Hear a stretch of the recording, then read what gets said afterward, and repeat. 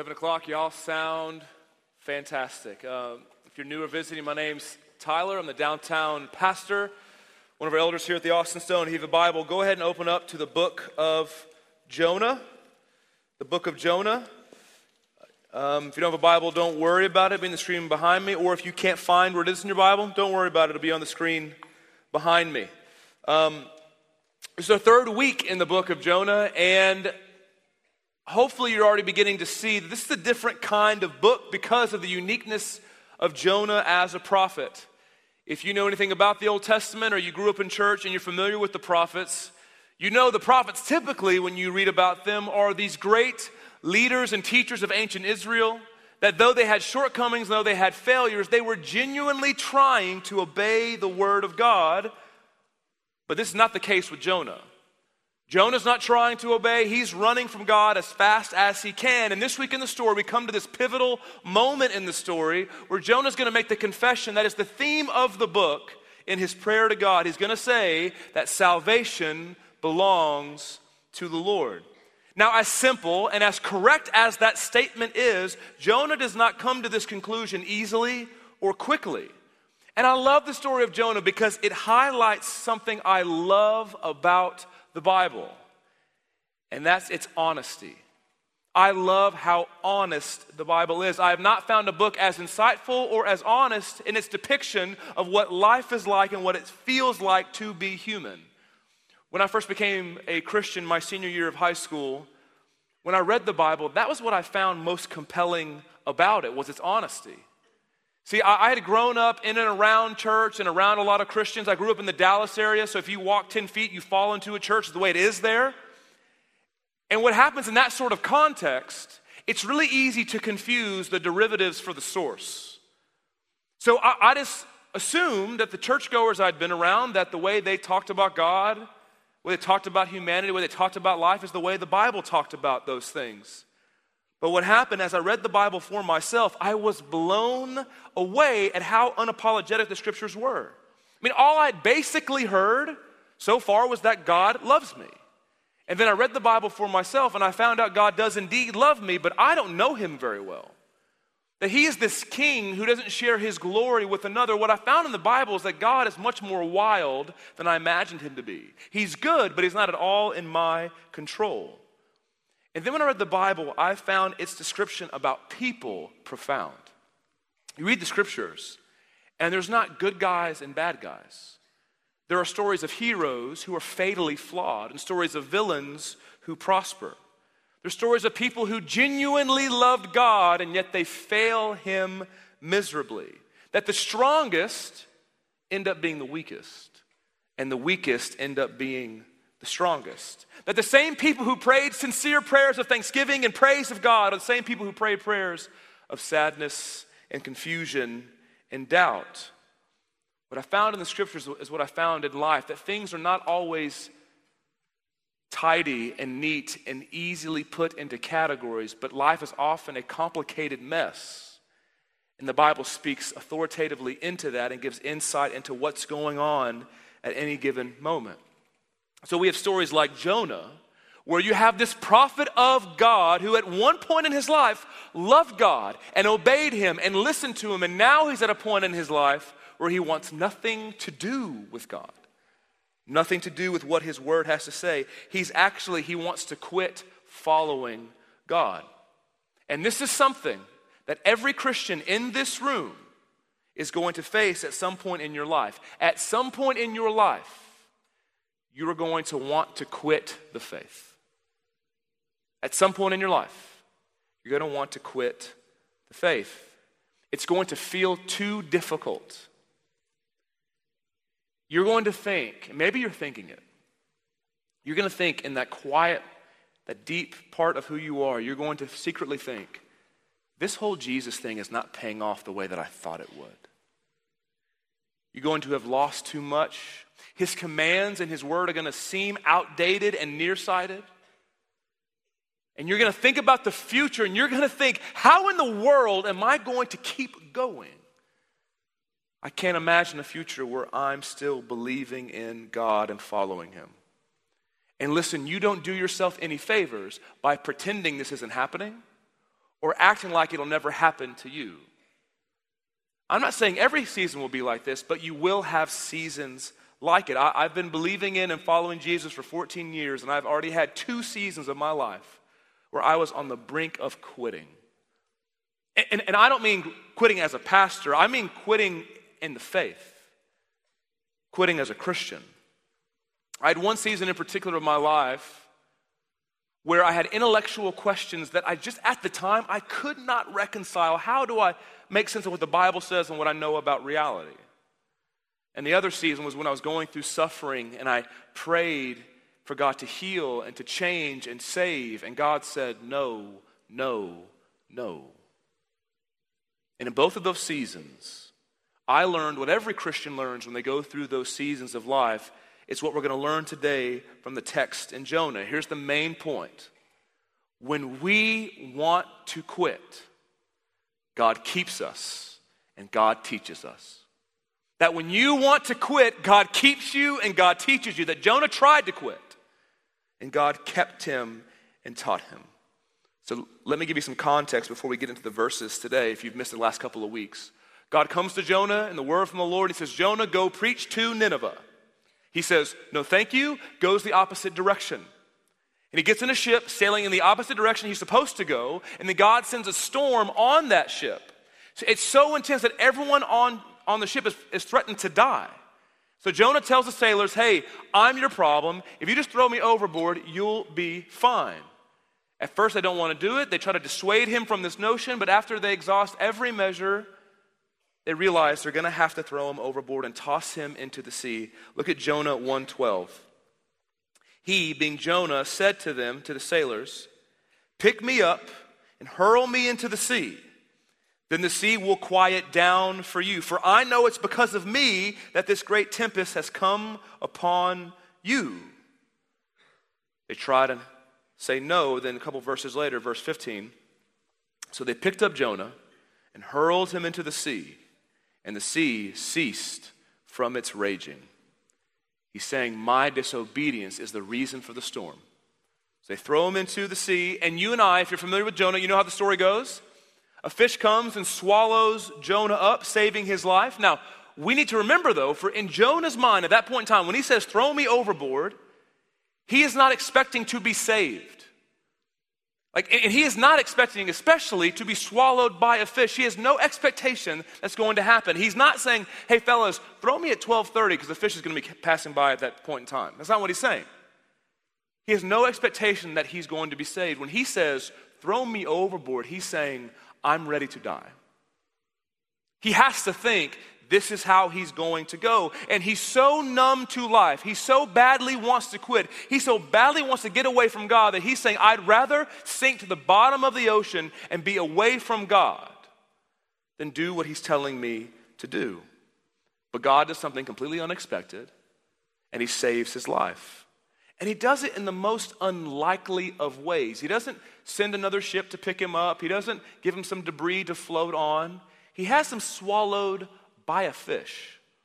Now, if right now your mind's going, how in the world can we really believe that actually happened? Listen, if you're an Orthodox Christian, the church for the last 2,000 years has believed Jesus rose from the dead, and he's coming back on a horse in the sky. You believe crazier things than this, okay?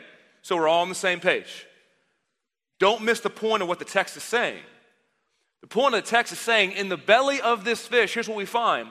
Jonah is quitting on God, and yet God is not quitting on him. That's what you find. Look at verse 17. And the Lord appointed a great fish to swallow up Jonah. And Jonah was in the belly of the fish 3 days and 3 nights. Then Jonah prayed to the Lord his God from the belly of the fish. So somehow, Jonah survives for 3 days and 3 nights in the belly of this fish. Now, once again, it can be easy to get entangled in, well, how could you possibly survive for 72 hours in that sort of state, in that sort of condition? Don't get lost in that. What's more remarkable than his survival, what's more remarkable is that it took him that long to pray. It took him that long to pray. Look, the text is very clear about the order of how this happened. Look back at verse 17. The Lord appointed a great fish to swallow up Jonah, And Jonah was in the belly of the fish 3 days and 3 nights. And then what do you see in verse 1?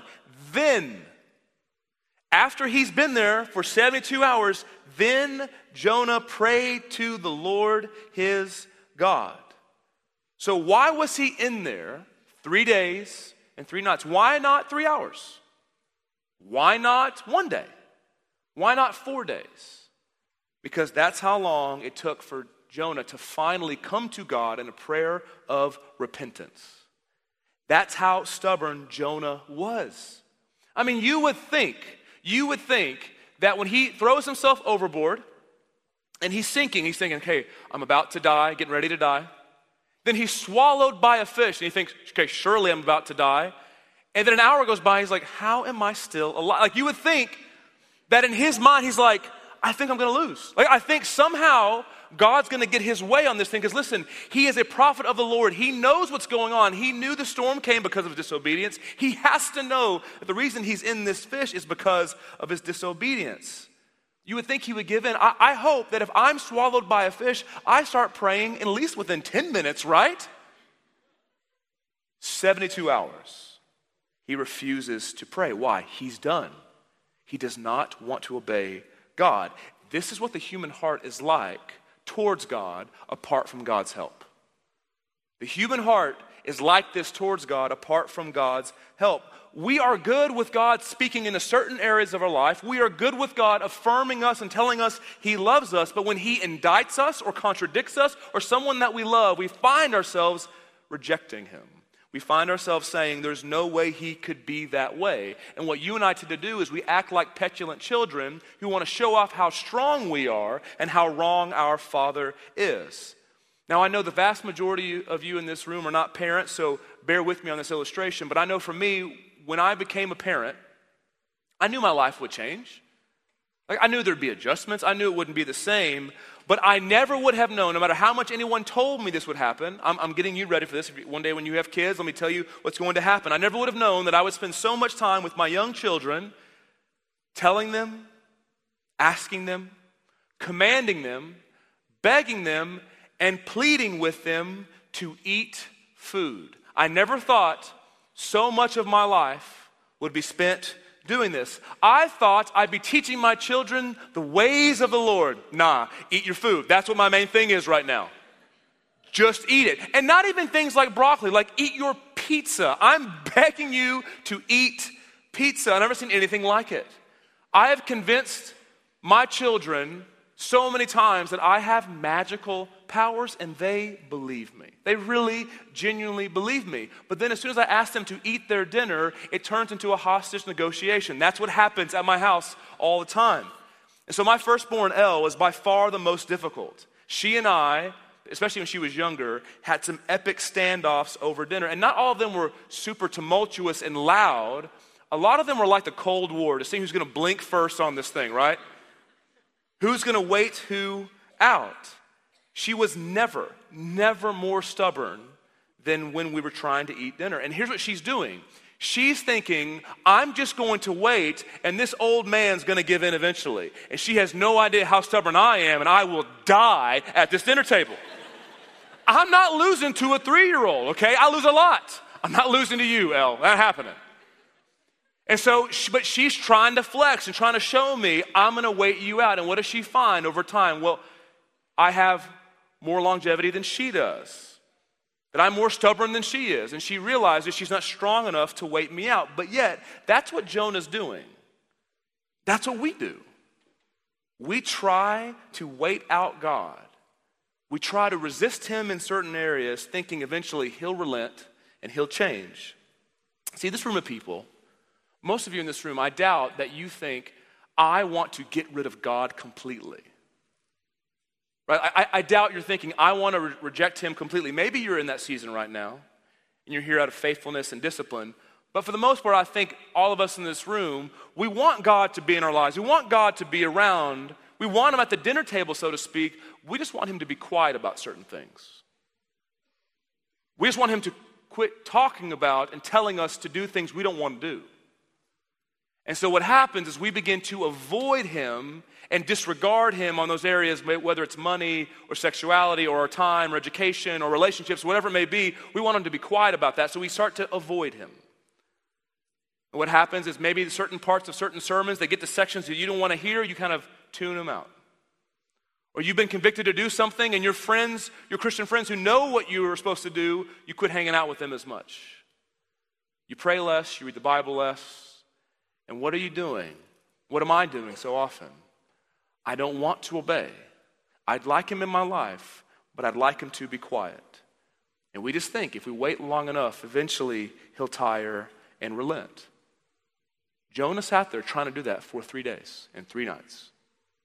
And yet, how did God treat him? God lovingly sustained him and waited him out.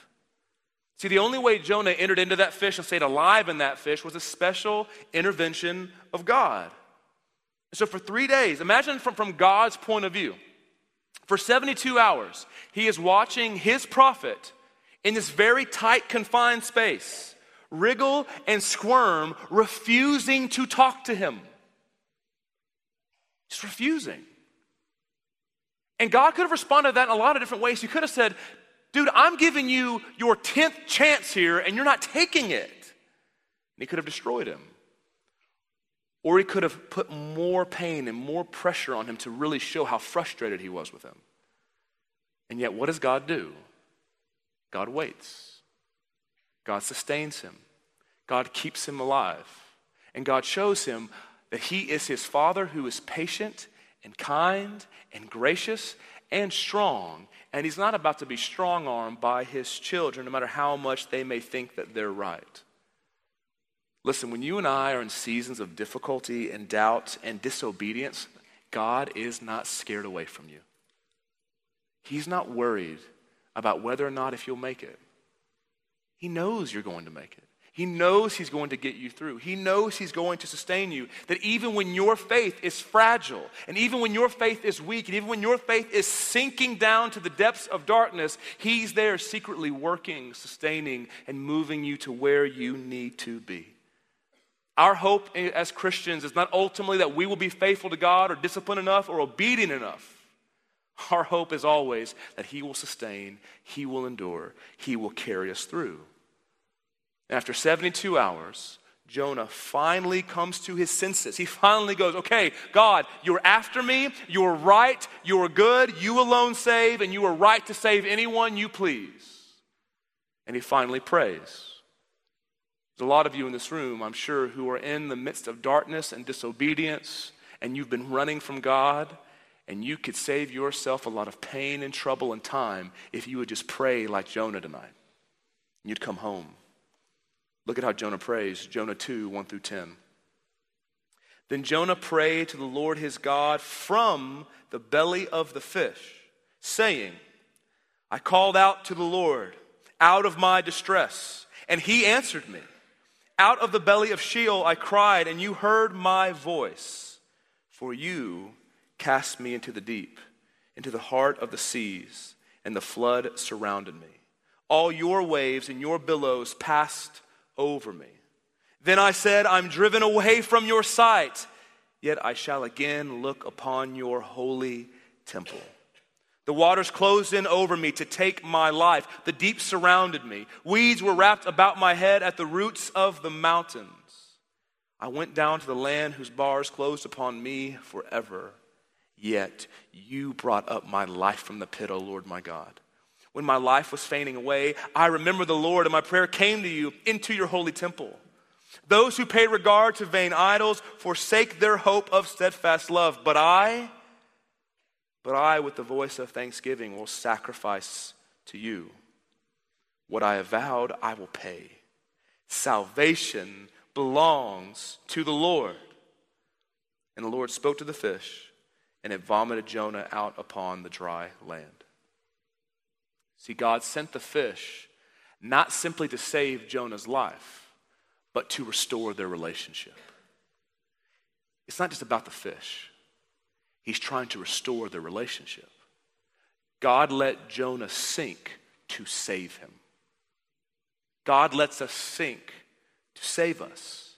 And Jonah's prayer is full of imagery and theology and confession, and there is way too much to cover in the time that we have. So let me hit two things in these 10 verses. I want you to look at, if you're in a season of darkness or you're entering into one and you can feel it and you're disobeying God and you're running from Him, where do you start? Where do you begin your prayers? I want to look at, where do you start your prayers and where do you end your prayers when you're in a season of darkness and distress and despair? Look at where you start. Look at verse 2. Look at how Jonah starts. Saying, I called out to the Lord out of my distress, and He answered me. Out of the belly of Sheol I cried, and you heard my voice. You begin your prayer in darkness by honestly crying out to Him, expecting for Him to hear you. You honestly cry out, expecting Him to hear. I love that Jonah does not sugarcoat things here. He doesn't say, God, I'm doing okay, just kind of struggling, help me out a little bit. No, he says, I'm in distress. And look at how the language he uses. He says, out of the belly of, not of a fish, because he's currently in the belly of a fish, but he says, I'm actually in the belly of Sheol. Sheol is this massive term in the Old Testament that carries with it a lot of meaning, a lot of significance for the Hebrew people. But for our purposes, it means death. It means nothingness. It means emptiness. And he's saying, I'm not just in a fish here, God. I am lost in every possible way. I'm broken in every possible way. I know I'm more than just stuck in a fish. I'm stuck in death. That's what he's saying. He is so honest about where he's at. He's so candid about what's going on. He's in despair. He cries out in honesty, but also he cries out expectantly. He cries out and he says, I cried and you heard my voice. And later on in the prayer, he says that my voice, my words made it to your holy temple. He's saying, God, I know you're transcendent in your temple. I know you're lofty and lifted up. I know you're like nothing else and no one else I know. And yet when I pray in the darkest moment of my life, you're right there listening. God, this is where I'm at. And this is where you are. You're here. He prays expectantly. And Jonah knows he's here because of his actions and his fault. And yet God's there immediately to meet him. Far too often when you and I realize that we have been running from God and sinning against Him and in disobedience, we are slow to pray. We're slow to pray. We may think about and analyze our lives. We're slow to confess our lives to God. Slow to directly address Him in prayer, because it's the human instinct with God when you realize you've messed up to begin to try to clean yourself up. To begin to say, okay, God, I recognize I messed up. I'm not going to confess where I am and say I'm broken. I'm going to say, okay, God, here's all my promises and here's all my plans about how I'll be different. Maybe you've done this before. Maybe you've done this at a youth group before. You get saved, and what do? I promise I'll never do this again. Here's my plan how I'm going to never do that again. What are you doing? You're trying to tell God, I'm worthy of your love. I get it. I'm making amends. I'm atoning for what I did. Jonah doesn't do any of that. He doesn't make any promises. He doesn't make any plans. All he says is, I'm broken and I need you. He's honest about his distress. He's honest about his despair. And when he prays and when you come to him in your dark seasons, you can expect him to hear you. He doesn't make you wait in line, doesn't make you take a number. He doesn't say, here's the 4 things you need to do before I love you. He says, I'm right here waiting for you. I've been here the whole time. You pray honestly and expectantly. That's where you start. And as you pray, the thing about prayer is as you pray, God will use your prayer to Him to begin to mold and shape your own heart. And you'll begin, and the goal of prayer is to end in confessing the vanity of idols and the worthiness of God. Look at verse 8. Look at verse 8. It says, those who pay regard to vain idols forsake their hope of steadfast love. Stop there. He's saying every other god, every other promise, every other way of life, makes all these promises of security and safety and happiness and flourishing. And he's saying all of them ultimately are vain. They'll work for a season, but eventually they'll run out of power and love. Eventually you'll find yourself in darkness that your best friends and your family members and your gods that you've trusted can't go with you to. You'll find yourself failing in ways that they don't want to forgive you for, ways you don't want to forgive you for. He's saying, when you trust in idols that aren't God, you forsake hope of steadfast love. Because he says in verse 9, but I, with the voice of thanksgiving, will sacrifice to you what I have vowed, I will pay. He says, salvation belongs to the Lord. Idols are vain. You have salvation. That's why I'm going to follow you. That's why I'm going to worship you, because you're the one who has salvation, not me. He's saying God endures and God sustains and God's love never runs out. You can't exhaust him or get away from him. That life with God is a completely undeserved gift that he was not obligated to give to you. What he's saying, in short, is it's grace. He's saying all of life is grace. He's saying salvation never belonged to me. It never belonged to Israel, and it doesn't belong to you, church. It belongs to God. It's his gift to give. And this is the point. This is the point God had been driving Jonah towards since he told him, go preach to Nineveh. He's teaching him about grace. That's why Jonah didn't want to go to Nineveh. He didn't think the Assyrians were worthy of God. He didn't think they deserved it. See, deep down in Jonah's heart, and just like deep down in your heart, deep down we think God loves us. And God loves his people because of something special about us. Jonah wouldn't say, and you wouldn't say, we're not perfect. But Jonah in his mind thinks, but we're not nearly as bad as the Assyrians.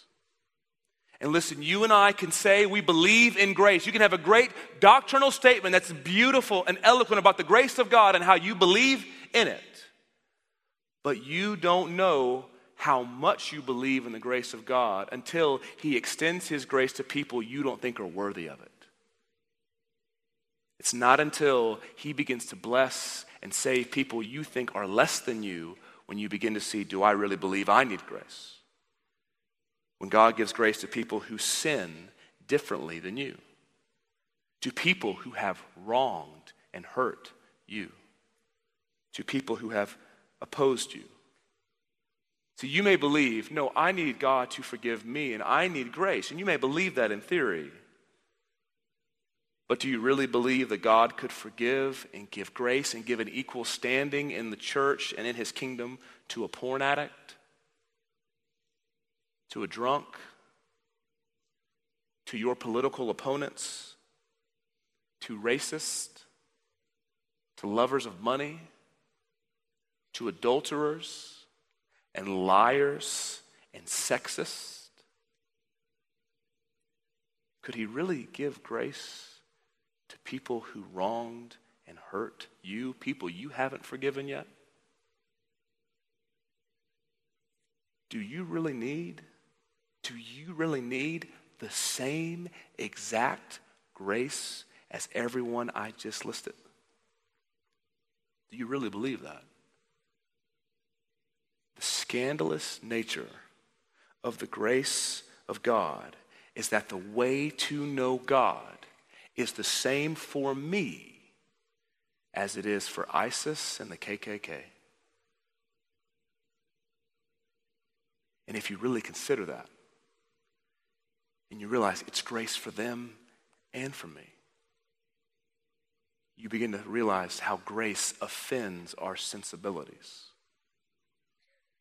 Because we deep down think, there's no way I'm as bad as that person.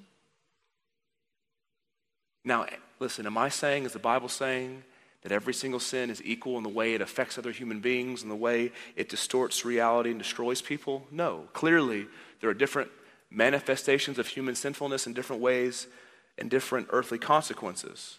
But the Bible is saying, God is saying to Jonah and to you and the world, the way to know him for every person is grace.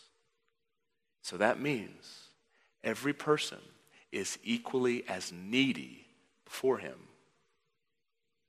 There is no special way for well-to-do middle-class people. Same way back for everybody. And this, listen, offends us. But it's such incredible news. It really is incredible news because grace sets you free. Listen to me. It sets you free. It sets you free from this pressure that God will only be good to me so long as I'm good to him. So many of you live the Christian life as if I fail once or I mess up once, then I have no assurance that God will be with me or for me or bless me. The Christian life becomes highly pressurized when we believe it's dependent upon our performance. And your joy becomes really small when you think all the good in your life you earned. Because no one rejoices over a paycheck. You ever notice that? None of you are going to get paid in the next 2 weeks and go, hey, call your friend, guess what? I got paid for my job this week. Like, none of you are going to do that. Why? Because you earned that money. You should get paid that money, right?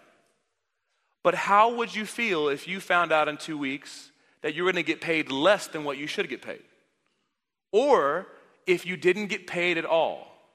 None of you are going to say, trust the Lord, bless his name. None of you are saying that. When you don't get paid the things you think you're owed, you get angry and frustrated and anxious. If you think life is a paycheck, then when you have good things in your life, your gratitude and your joy will be small because you think you earned them. And then when you fail, you'll be terrified thinking, well, now he's going to take everything from me because I didn't keep up my end of the bargain. So you're filled with anxiety and fear and pressure because he'll take it away if I fail. And grace sets you free to say, no, everything you have is good as a gift. And even when you fail, your relationship with God does not rise and fall with your obedience. Now listen, it's much more joyful to obey God, but there's not any less love for you when you fail him. The pressure was not on you to earn his love, and the pressure's not on you to keep it. The reason he loves you is because he wanted to, not because you were special, but because he is. So now you can be set free. You don't have to constantly jockey in this life, wondering if you'll be loved, wondering if you'll be accepted, wondering if you'll have a name in this life. God's already given you all those things in his grace. He sets you free. And grace sets you free to love and rejoice in the flourishing of other people. It is a sweet, refreshing thing to be able to be happy for the flourishing of other people than secretly resenting their success. I'm telling you, it is a good thing to see someone else's success and go, I'm happy for them. Instead of being bitter and wondering, why wasn't it me? I worked harder than them. I did more than them. Why am I not getting recognized? Because all bitterness does is poison you. It is such a better thing to have your heart break for people, not out of some sort of condescending tone like you're better than them, but your heart break for people because you love them and you want better for them. To not secretly rejoice at their demise and think you didn't have the same fate because you were more disciplined or faithful. Compassion, empathy, and sacrifice bring so much more life to your soul than apathy and frustration and hoarding. But that's what you'll do for other people if you really don't believe you're as needy and dependent upon God's grace as them. You'll find it difficult to relate to certain people in this life because you'll think, well, I don't understand how you could ever fail that way. I hear this all the time in the church, and I have to bite my tongue when I hear it. When someone says something to the extent of, how could you ever struggle with that?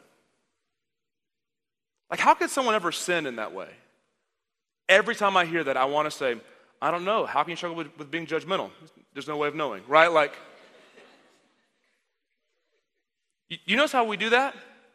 Their sins are rational. Mine makes sense. Justice for them, mercy for me. Clearly they're wrong. I'm complicated, right? Like that's what we do. That's what we do. Grace sets you free to be able to recognize you are as needy as the worst person you can imagine in the grace of God. And so now with every person, even if you don't share the same background or story or history or economic status, you can at least relate to the need of grace. You can go, I know what it's like to need grace. I need it all the time. If you truly think that you are as undeserving as anyone on this planet for good gifts and God's grace in your life, then you're much more apt to weep with those who weep and rejoice with those who rejoice. Grace sets you free to love other people. See, salvation belonging to the Lord is the culmination of praise of a heart that gets grace. A heart that understands I've been given the unmerited, infinite grace of God. It's for me. I never have to doubt it. I never have to feel the pressure of keeping it. And when you get that, that's the ground from which love for other people flows. The reason Jonah doesn't want to love Nineveh, because he doesn't get his own neediness for the grace of God. So God goes to the source and shows him, you need grace as much as they do. Jonah the prophet is praying what he'd already been preaching. He's a prophet. He knows salvation belongs to the Lord. This is not a novel statement for him, but it's the first time he's probably believed it. That's what the Christian faith is like. You know this.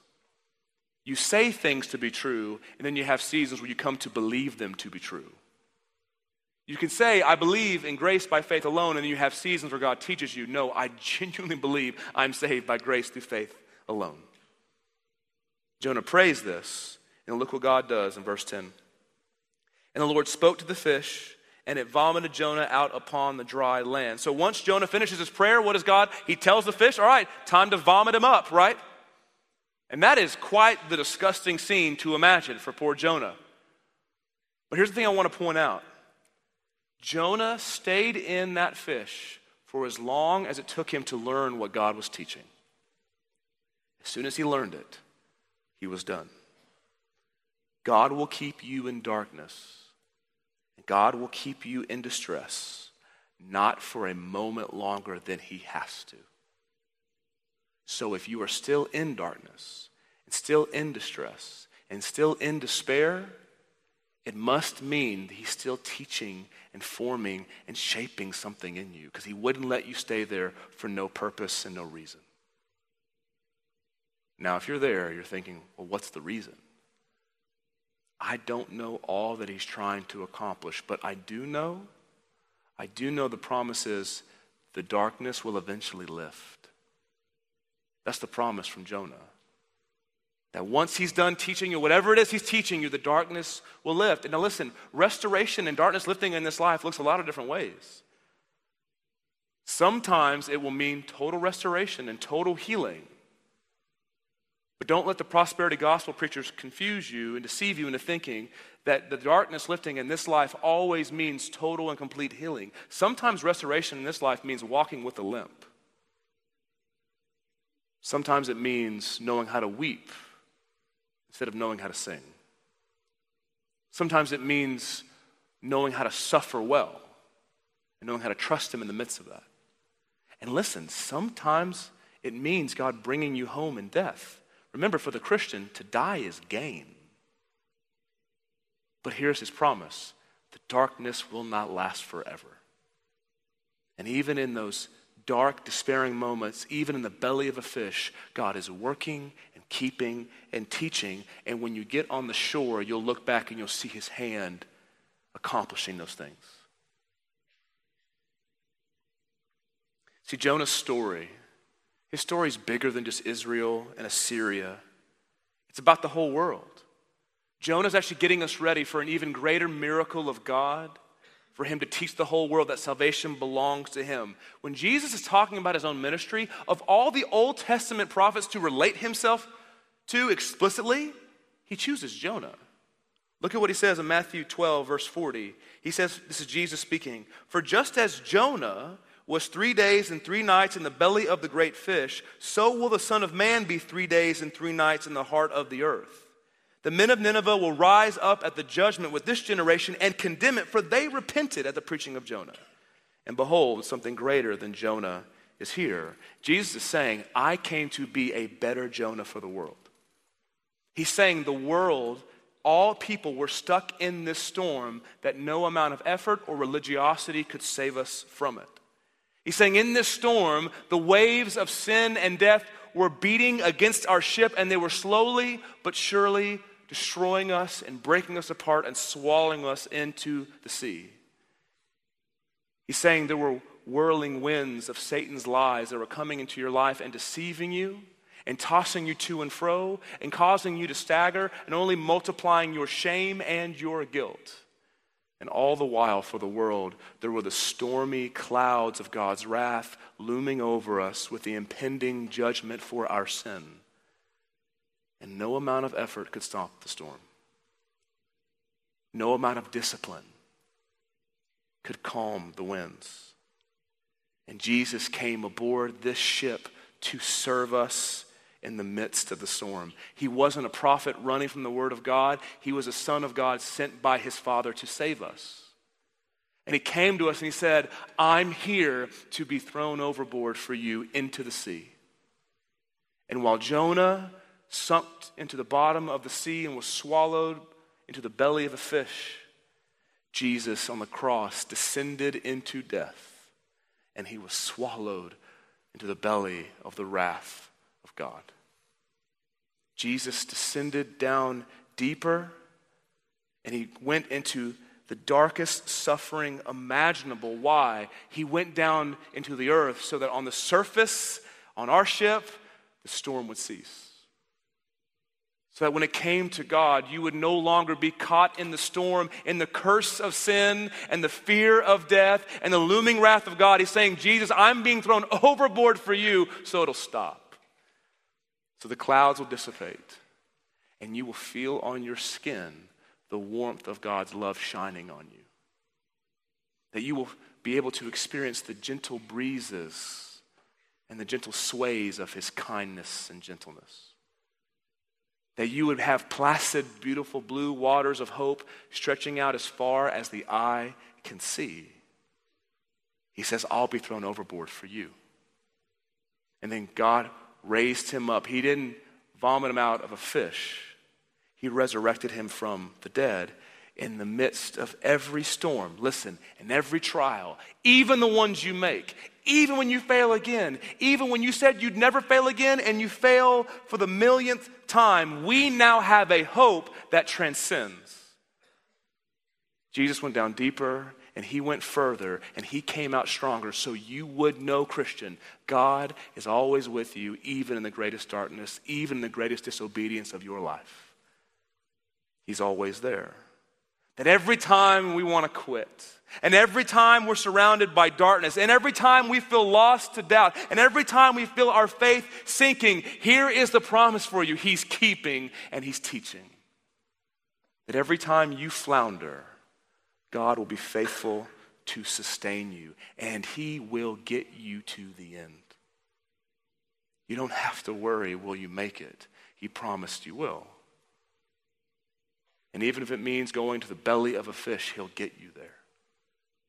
So church, quit running.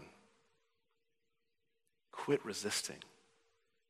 Quit trying to wait him out. He's not going to tire. He's not going to relent. Some of you, God has been pursuing you and convicting you of certain areas of your life, and you've been trying to get away from him for months, maybe even years, and yet you just keep coming back around him, and he keeps convicting you. He keeps challenging you. I'm just going to plead with you. Come home. Quit running. It's a waste of your time. Because when you're God's, he will have you. Some of you have been having conversation after conversation. Tonight's the night just to say, I'm done. I give up. I'm yours. Because you can know every time you run, he's waiting for you. And as soon as you say, God, I finally get it, he's right there to meet you as your Father. Let's pray together.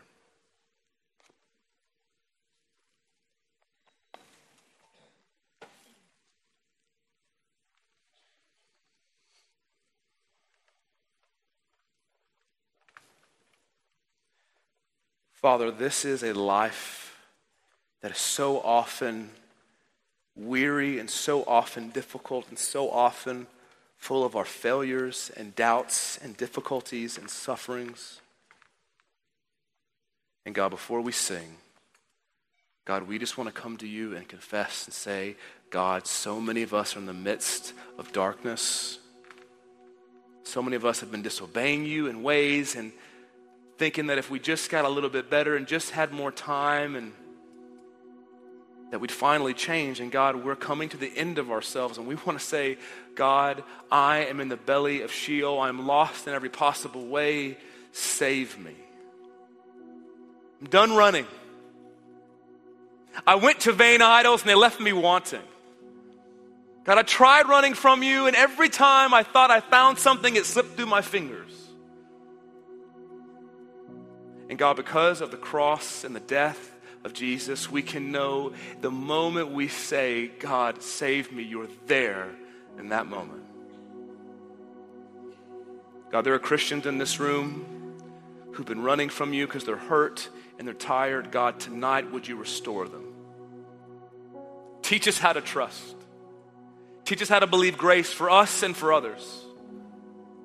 Teach us to be a people who pray and think and talk and preach and live grace. We wouldn't have it any other way. Because salvation belongs to you. And for those of us, God, who have never believed, we want to. As we sing this song, give us faith to believe for the very first time. And give us faith to believe for the millionth. God, knowing you will get us home. Knowing you will sustain us and endure us to the end. God, we pray all these things in the mighty, mighty name of Jesus Christ.